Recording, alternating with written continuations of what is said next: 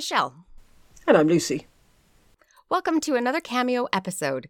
These very short episodes will be slotted in between the other ones and will cover people who made a fleeting yet tantalizing appearance in other episodes. We don't always have a lot of information about them, so they can't have a full episode of their own, but they are too interesting to abandon completely, and they fill in the gaps and enable us to create as full a picture of the era as we can. And today... John. Just John. Just John. Just John? Just John. Okay. Okay. So we could be talking about my brother, my father, my grandfather, or my great-grandfather. They're all Johns. Yep, all of them. It's going to be a long episode. Yep, just John. He was born on the 2nd of February, 1455, in Alberhoose Castle. Alberhoose? Alberhoose. Where? Is that a British castle? Sounds Scottish, doesn't it? But it isn't. Okay. He was the third son, but sadly the oldest one to survive. His father was Christian I, who was king of Norway, Sweden, and Denmark. We finally find this king that doesn't have ships. Oh, well, we shall see about that. Norway, Sweden and Denmark were known as the Kalmar Union, after a treaty signed in the town of Kalmar in Sweden in 1397. Okay. Finland was part of Sweden at this time, and it also included Norwegian overseas territories, Iceland, Greenland, the Faroe Islands, Orkney and Shetland. Oh. So a big chunk of land. Yes. In my head, Iceland didn't belong to Norway, though, for some reason. I knew they were, according to Saga Thing, that's where you went if you were kicked out. Yes. If you were outlawed, you went to Iceland, but I didn't realize that Norway actually ruled it. And you went to Norway if you wanted to make a bit of money and get a bit of fame. The Kalmar Union was formed to weaken the hold that the Hanseatic League had on shipping. Because you can imagine, the Hanseatic merchants were coming out of the German ports. Yes. The Kalmar Union had the ports to the north of that, and so there was competition for mercantile supremacy in the North Sea. Right. And I suppose there was England as well. But, yeah. Not really. Yes. It's there. The 7th. Except for the illegal alum trade. Indeed. The first dry dock was created when in Henry VII's reign. Oh. They remained separate sovereign states, but under the rule of a single monarch. At least that was the plan, and King Christian wanted to make sure that his son would succeed him, but it was not that easy. Okay. The Danes seemed happy to have him as their king, but the Norwegians weren't so sure. And they did have a choice, since the monarch had to be elected. It was not simply a case of primogeniture. Yeah. Okay, and wait, you just said the Norwegians weren't sure. I thought that was a league. Was Denmark the monarch of Norway as well? Well, Christian was the monarch of Denmark, Norway and Sweden. The whole it's caboodle. Not just a league. He's a whole country, basically. A king over all three. They're separate, but there's a king over all three. At least there was during Christian's time. But then... That's not confusing at all. What? I'm sure they understood it. I suppose they could make their own domestic rules. Okay. But... So maybe like the Commonwealth. We technically have the King of England right now for Canada, but we don't follow British law. Maybe? I should think so. And it makes you a stronger element, especially if you're wanting to fight the Hanseatic League. Yes. Yeah, united we stand, divided we fall. On the death of his father, John became King of Denmark, automatically. But in Norway, the council took over ruling themselves. Okay, so he wasn't elected in Denmark, but he was elected to... They were happy to have him in Denmark. Okay, so they just chose him. Yeah, Norwegians said, no, we don't need him. And I don't know if it was anything personal, because they weren't actually holding out for something better. They hadn't got better plans. They just wanted to demonstrate their independence, really. In 1483, a meeting was called to include the councils of Denmark, Norway and Sweden. For some reasons, Swedes didn't turn up. But Norway and Denmark drew up a document itemising the terms for John's election. Okay, so what he could and could not do. Yeah, you can be king, but you've got to follow the rules. Our rules. And John must have agreed to this because he was crowned in Copenhagen and Trondheim in a ceremony called a hand fastening. Now, I've heard of hand fastening. Sounds like marriage. Yeah, I've heard of hand fastening as a form of marriage, yes, because it's very popular in Glastonbury, just up the road.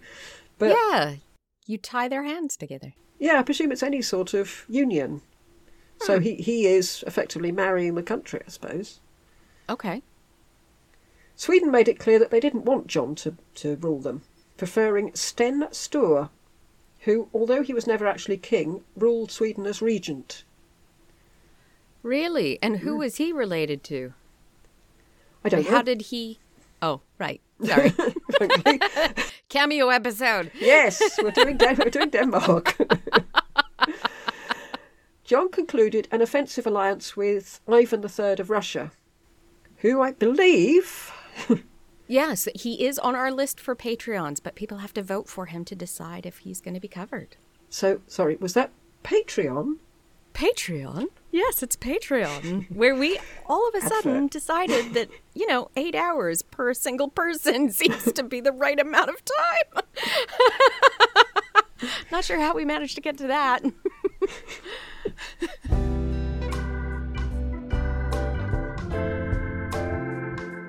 Tudoriferous Patreon. I wear nothing else. Ivan III of Russia, incidentally, was on good terms with Maximilian, and they called each other brother. Oh, poor Henry. Which goes to show that Maximilian at least knew the King of Denmark once removed through Ivan. Although whether he met personally, I couldn't find out, since most of the information about John is in Danish, Swedish or Norwegian.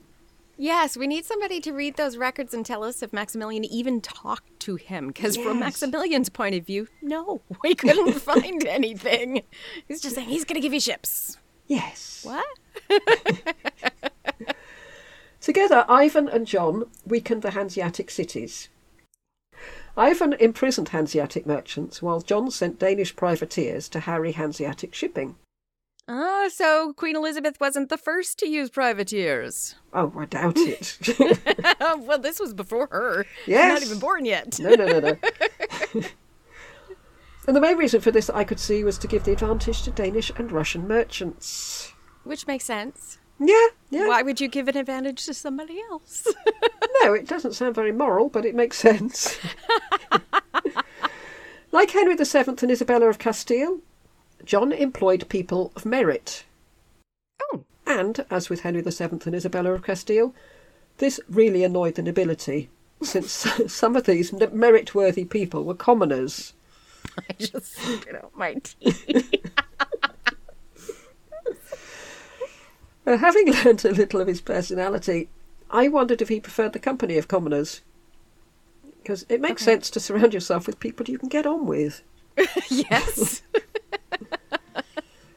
But his greatest achievement, and the one the most pertinent to our knowledge of the man, was that he built a first-class Danish navy. He had boats. He had ships. He's got them, whether he was How offering many? them.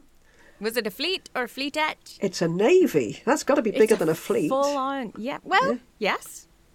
I imagine a navy's made up of a few fleets. Ideally. You would think so. Ideally. Yes. But whether he promised to use them to help Edmund de la Pole, we'll probably never know. We desperately need somebody who can read Danish. Yeah, Maximilian said he did, and that's good enough for me. It is not good enough for me.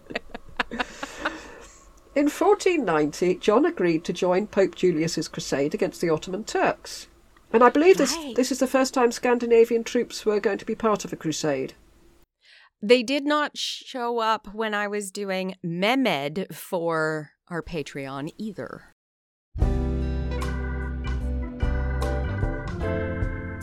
Tudoriferous Patreon. Cool, fizzing, and so refreshing. Ah, right. I was just wondering if maybe that's the first time they were officially part of a crusade with the backing of the monarch, rather than freelance. There may have been mercenaries, but I didn't even find mercenaries from Denmark. Well, Well, you wouldn't have, because just like everyone else, he then sent a note to the Pope asking to be excused. He had too much going on at home that he needed to sort out. It wasn't that he wasn't keen. He was very keen. But, you know how it is. He just couldn't find a window in his busy schedule. So, I anyway. played canasta on Saturday. Yes. And I'm washing my hair. Anyway, good luck with it all, but we won't be there. Oh, jeez. The Pope must have got loads of these letters, thinking, oh, God, it's a bit like, organising a party and finding that no one's coming. Yeah. And you don't want unwilling people to be there. That never works. You need people to be 100% committed. Yeah. And they really weren't. By that, I they? don't mean insane. Although that might help. In 1495, John had had enough of Sten Sture ruling Sweden. He sailed to meet with Sten, but unfortunately his flagship caught fire, and he wasn't on it. He was fine, but they turned round and went home. I think it's a bit humiliating if you arrive and your flagship has sort of blackened. Oh, jeez. But he was back 2 years later when he met and defeated Sten at the Battle of Rotebro. And I'm saying Rotebro, but I did look it up on Google Translate, and it's sort of... Oh! So, it just seemed like a... So the League is basically now just Norway and Denmark, because Sweden is now fighting Sweden them. stepped out, yeah. Okay. John's victory was inevitable, since he had been conducting a campaign to win the hearts and minds of the Swedish nobility for some time. So Sven? So they ought to be called Sven. So Sten was pretty much left in the lurch. However, there was no hard feelings. John was made King of Sweden, but Sten was second in command. Really? That's unusual. It's unusual, but it makes sense, because he knows Sweden. He's done it. Yes. He's done it. So Yes. presumably he was our man in Sweden, since John had 3 kingdoms to deal with. So Yeah, but we just went through an entire War of the Roses thing where keeping the old king alive was such a bad idea. Yes. Does this work? Well, not as such. Because John's failed bid to take over Schleswig-Holstein, and I did look up the pronunciation for that as well, severely weakened his standing, and the Swedes decided they didn't really want a loser for a king, and so deposed him in favour of Sten Sture. Oops. Well, John wasn't going to take this lying down, and the Dano-Swedish... I like Swedo better. The Dano-Swedish War kicked off in 1501 and carried on till 1512. Ooh, that's a long one. Long after Sten Sture had died, yeah. Wow. Although John went back to Denmark at the beginning of the war. Okay, take care of this for me. Well, precisely, with his mistress, Oh. leaving his wife, Christina of Saxony, at the Tre fortress, apparently as moral support for his followers. Oh my goodness. Yes. Failure. I don't think she was the slightest bit taken in by that excuse. No. Although we think of this as being bad, but maybe she hated him and this was awesome. No, it wasn't awesome. Oh. It really wasn't awesome. Oh. Between September 1501 and May 1502, the Tre fortress was besieged by Sten Sture, and apparently this was a really grim siege. There had been 1,000 men in the garrison. By the end of the siege, there were 70. What got them? Disease or famine? Both plague and famine. Oh, and you can't even run away. No. Well, it's all right. John and his mistress were well out of it. Oh, goodness sake. Christina surrendered to Sten and was then kept in a convent until she could travel back to Denmark. John sent a ship for her, but Sten refused to hand her over. I'm not sure whether he liked her a lot or whether he was just being bloody-minded. It wasn't until 1503 that he escorted her personally to the Danish border and handed her over to her son Christian. Once she got back to Denmark, she lived separately from John. She had her own Yes. court. Yes. Who can blame her? Nobody. No. Nobody at all. She was very pious and founded several convents. And she was a great commissioner of art and music. And, rather gratifyingly, she outlived her husband by 8 years. Oh, good. Yeah. Eventually, the Swedes agreed that John could be their king after all, as long as he wasn't crowned, and as long as he never set foot in Stockholm. Oh, you can have your face on the postage stamp. Yes. Be happy with it. But that was 1509, and the war went on for a further 2 years. And this was where John's great navy came into place, since it, alongside Scottish privateers, was pitted against the joint navy made up of Sweden and the Hanseatic League. And the Hanseatic League was making a last-ditch attempt to protect their rule of the North Sea because they were waning by this point. And we will do an episode on the Hanseatic League because they're quite an interesting lot. Okay. John died on the 20th of February 1513. I haven't got a lot of information about him, I'm afraid. Well, there's loads in Danish, but... And he died where he was born, in the Alberhus Castle. He had been thrown from his horse. We've seen a lot of that, haven't we? Yes. He was buried in a Franciscan friary in Odense, and his wife Christina commissioned Klaus Berg to build a truly stupendous altarpiece that's now in St. Canute's Cathedral in Odense. And there's a picture of that if you want. I've sent you some images. Is St. Canute is not the same Canute, is it? I don't know. I should imagine it might be a common name. I hope so. Because that Canute, I don't Wasn't really very think he was saintly. saintly. No. But if you look at the picture, you'll see that the picture doesn't show it in detail. Oh, wow. That is detailed. Is that real gold? Oh, I should think so. You don't skimp on these things, do you? Wow. Yes, it is bling, isn't it? It is just gold, Very. gold.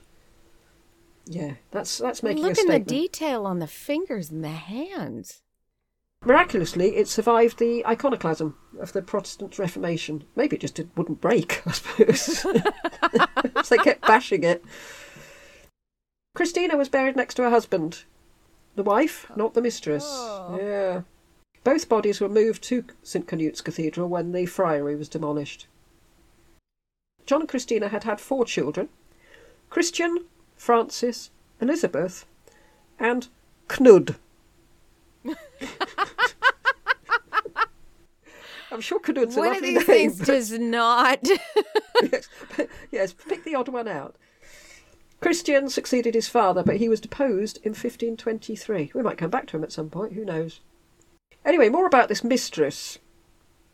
Her name was Idila Janskig, and she was one of the Queen's maids of honour, and she went with her to Stockholm in 1499.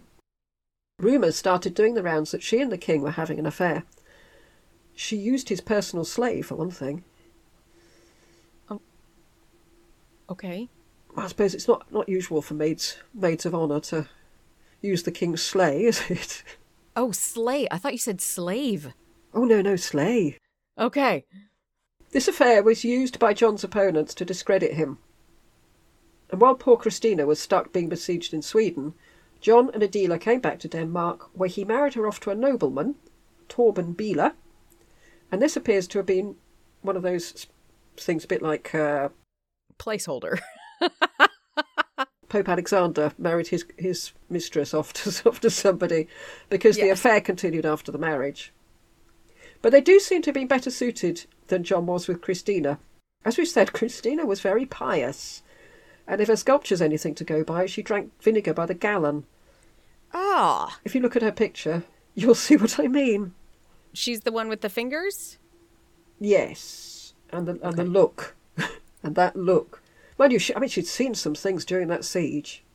She does not look happy, no. No. She looks hard work, I have to say. She looks unimpressed with something somebody has said.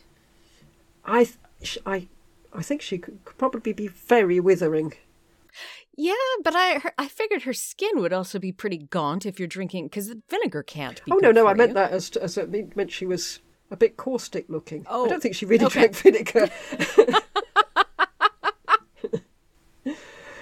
Edila was described as a humorous beauty, which, Christina isn't humorous, No, is she she? doesn't look humorous at all. And John was described as the commoner's king, and he was very jolly and down to earth. Okay. But if the wall sculpture near his grave was anything to go by, he was not much of a looker. He looks like he has that expression of somebody going, what? Ew. Is that his natural expression? The poor man. I don't know. It looks as if he's got one eye, and the other one's all Yes. scrunched up. I don't know. I mean, he was in battles. Maybe he did lose No, he an eye. looks like he's just sucked on a lemon. Yes. Maybe he's drinking vinegar. It's not an attractive look. Not at all. I'll put that one up on Facebook when we put this out because it is quite a humorous picture. Yes. According to a website which collects data on how many hits various Wikipedia pages have had, John is the 1,240th most popular politician in the world. And the 42nd most popular Danish character on Wikipedia. And that's all I could find out about the infamous King of Denmark, without being able to read any Scandinavian languages. I'm afraid I was unable to answer the most pressing question, did he have any idea that his name was being bandied about by Maximilian as a potential saviour for Edmund de la Pole? So I'm afraid I guess we'll never know.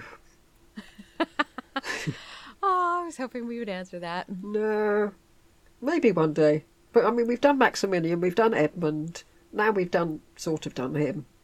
Yes. It's hard to tell where we're going to find the information. We need somebody who reads Danish. Yes. Well, that's the end of King John of Denmark, Sweden, Norway, with a stamp. Yeah. We hope you enjoyed it. Goodbye. Goodbye.